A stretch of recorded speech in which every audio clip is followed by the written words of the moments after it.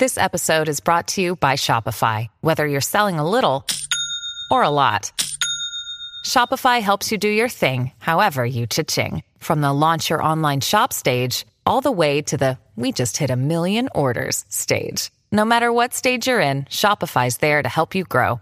Sign up for a $1 per month trial period at shopify.com/special offer, all lowercase. That's shopify.com/special offer. When you need mealtime inspiration, it's worth shopping Kroger, where you'll find over 30,000 mouth-watering choices that excite your inner foodie. And no matter what tasty choice you make, you'll enjoy our everyday low prices, plus extra ways to save, like digital coupons worth over $600 each week. You can also save up to $1 off per gallon at the pump with fuel points. More savings and more inspiring flavors make shopping Kroger worth it every time. Kroger, fresh for everyone. Fuel restrictions apply.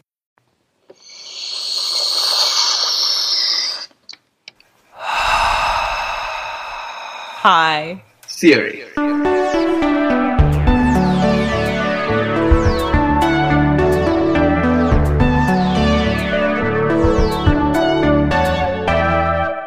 Welcome to High Theory. In this podcast, we get high on the substance of theory. I'm Kim Adams. And I'm Sharonik Basu. We are two tired academics trying to save critique from itself. Hello, and welcome to today's episode, which is titled Deterritorialization. And I'm pretty sure that I'm going to fumble that word multiple times in the duration of this episode. But I would like to welcome today's guest, Shweta Krishnan, and I will ask Shweta to introduce herself.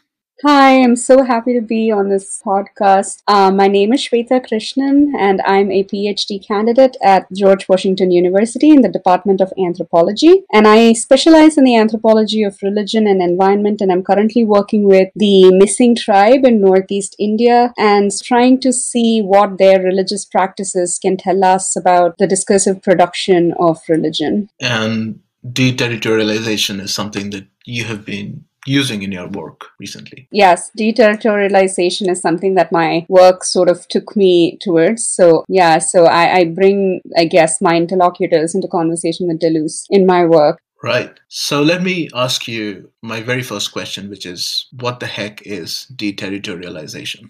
It gets more complicated, right? Because deterritorialization has to be always understood along with its sort of complementary force, which is reterritorialization. So the way that I understand it is by reading Deleuze and Guattari, and also sort of through my own understandings of my interlocutors' experiences as well as their own narratives of their religious practices. So the way I see deterritorialization is it can be understood as the axis along which formation gets destabilized, along which a formation sort of runs off and expands itself, pushes itself into new territories and undergoes change. And in the process, it produces complementary changes in all those other formations that it is contiguous with. So deterritorialization always calls attention to contiguity, to things that sort of coexist, co-evolve, co-produce, and almost always changing in complementary to each other and in dialogue and in conversation with each other. And this dialogue and this conversation isn't necessarily always intended, right? One doesn't intend to deterritorialize or reterritorialize something. It is you run off in a particular direction, and that causes a change, not just internal to that thing which is running off, but also produces changes in everything that particular formation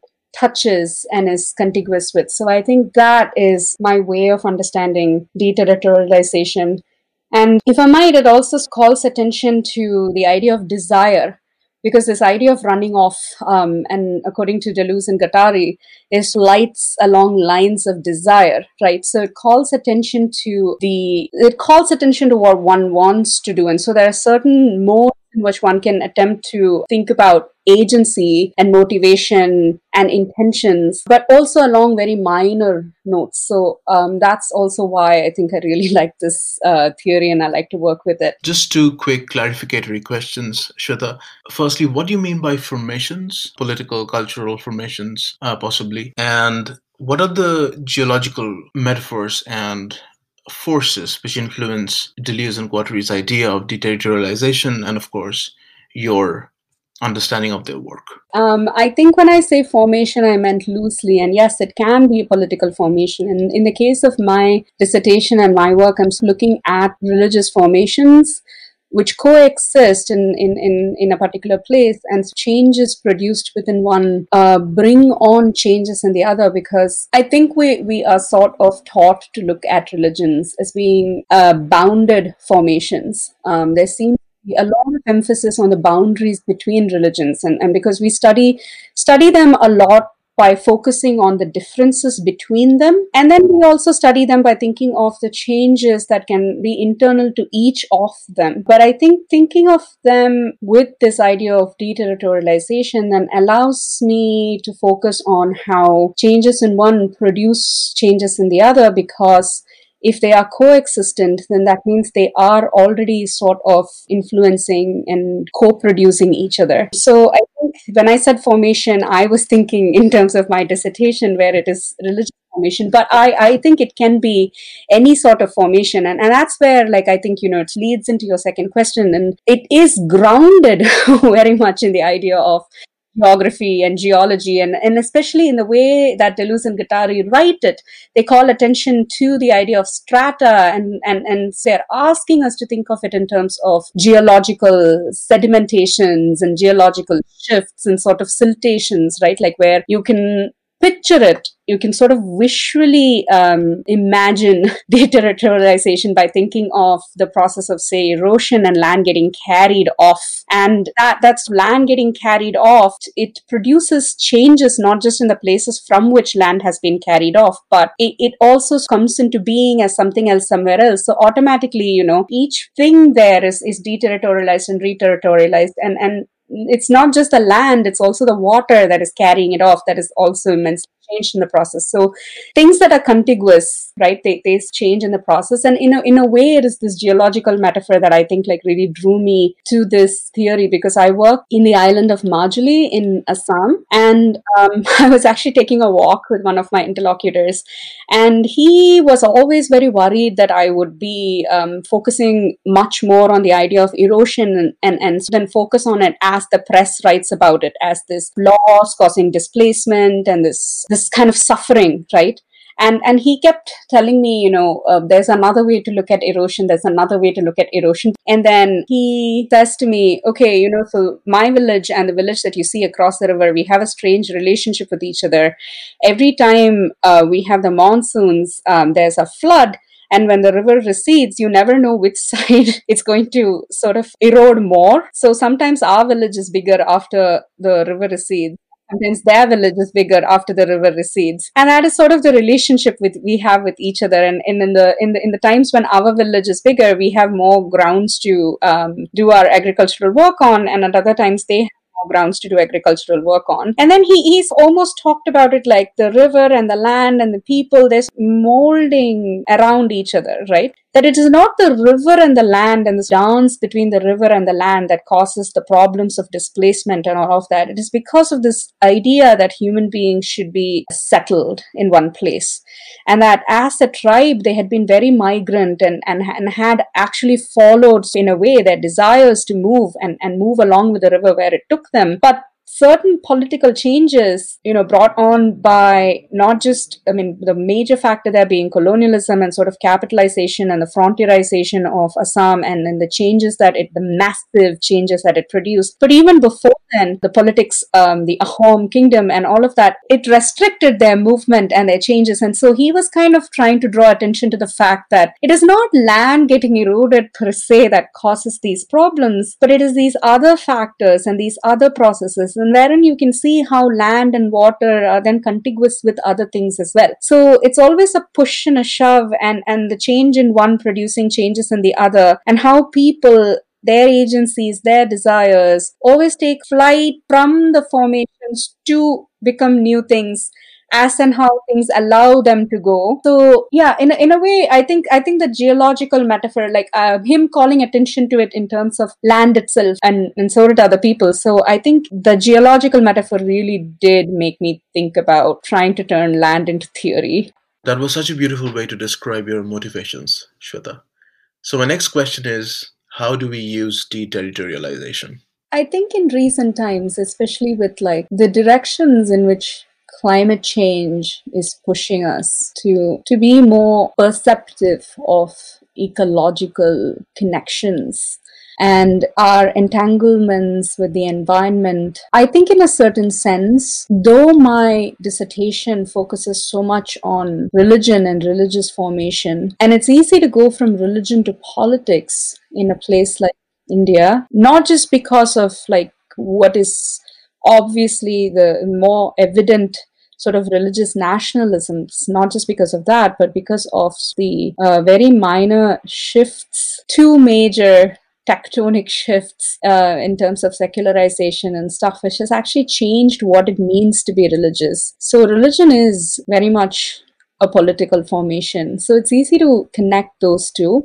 And then I always feel like ecology and religion, the connection becomes much more about the concepts of religion and, okay, these religions, they point to these connections between humans and environment. So we can go from religion to environment by following the ways in which religion itself suggests humans are connected to non-humans or to land or to stuff like that. So in which case then religion acts as a theory and the environment seems to be a substrate for the theory. But I think when I was with my interlocutors, I did not feel that religion functioned on the level of a theory. It wasn't quite dictating something in that sense to them. And of course, it is a discursive production of values and of practices and of the self, but it is immanent in sort of the everyday interactions with the environment. So the environment isn't simply a substrate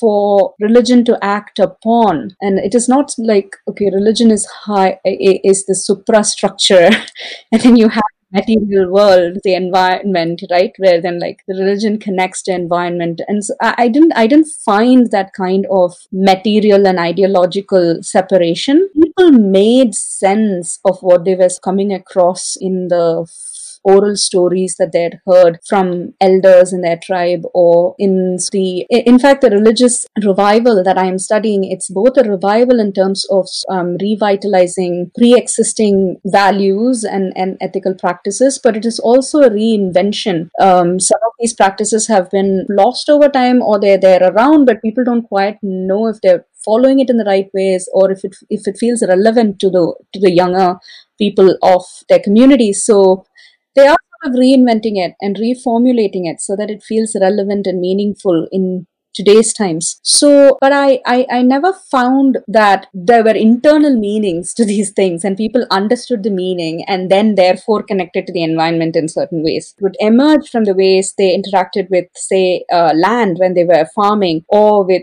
cows that they were raising, or with pigs that they were raising. And it is in those interactions in which, something like the pig or the cow has its own agency, and something like land or river seems to have its own agency, especially in the way in which he talked about it. So it is in moments like that certain, both the precarity as well as the possibilities of human existence emerge, and then they would talk to me about it. So I think deterritorialization for me allows me to play with those kinds of contiguous relationships as well. Maybe one doesn't even have to simply use it as deterritorialization. Maybe deterritorialization is in itself inherently always going to be deterritorialized, because it's going to inspire us, right, to run off in these directions and think with the environment rather than think about it as something we can make theories about. So so I think that's the connection that I see. I know that we will lay this out in much more detail in the show notes, but very briefly, could you tell us who your interlocutors are? Right? As I mentioned, I did my anthropological field research in Majuli, and I work with Missing Tribe, that is MISING, and they live across Assam, but I focused very much on 14 villages in the island of Majuli. And Majuli is a 480 square kilometer island, so it's quite big, and there are several missing villages, over 100, more than that even, missing villages, and I focused on 14 of them where this religious revival has picked up momentum. So there's a lot of movement in there already. The water moves. Along with the water, people move. Along with people, practices move, religions move. Of course, they get interrupted by forces of imperialism, pre-colonial imperialisms, colonial transformations of the Brahmaputra Valley, as well as of the surrounding regions, tribal tracts being put in, various restrictions coming in, the conversion of Assam into tea plantations and oil fields, and so there are lots of processes that sort of interrupt these practices, and hence it's a revival today where people are trying to revitalize things that may have changed in directions that they didn't want it to go. When I think of it in terms of deterritorialization, I also think of how today there are explicit desires to formulate the religion in a way where there is some degree of uniformity across the geographies in which this religion is currently being followed, so that it feels like a religion, right? Because that is one of the ways in which I guess religions derive their legitimacy, is that there's some degree of conformity or some degree of uniformity sort of expected, so that it feels like a community lives by certain rules. And so they are trying harder than ever before to impose that sort of uniformity and impose certain degrees of conformity onto the religious practices. However, in the ways in which people interpret it, in the ways in which people understand it in and through of their own interactions, as I was saying it before, regardless of how people try to standardize the understandings, these understandings take different directions and keep running off. Okay. Last question for the day. How will deterritorialization save the world? I think what was really eye-opening for me was thinking with my interlocutors and then bringing them into conversation with these understandings of deterritorialization. I think really allowed me to look at religious discourses differently.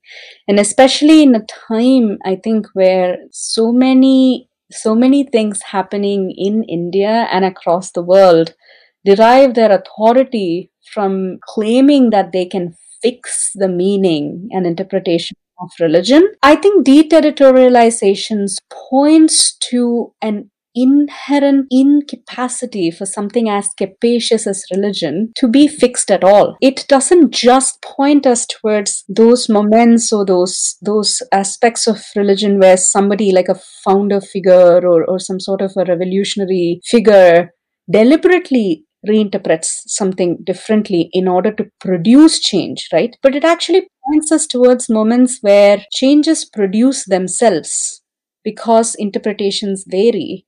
And those interpretations push people in different directions. Regardless of whether they intended to do things differently or not, difference exists.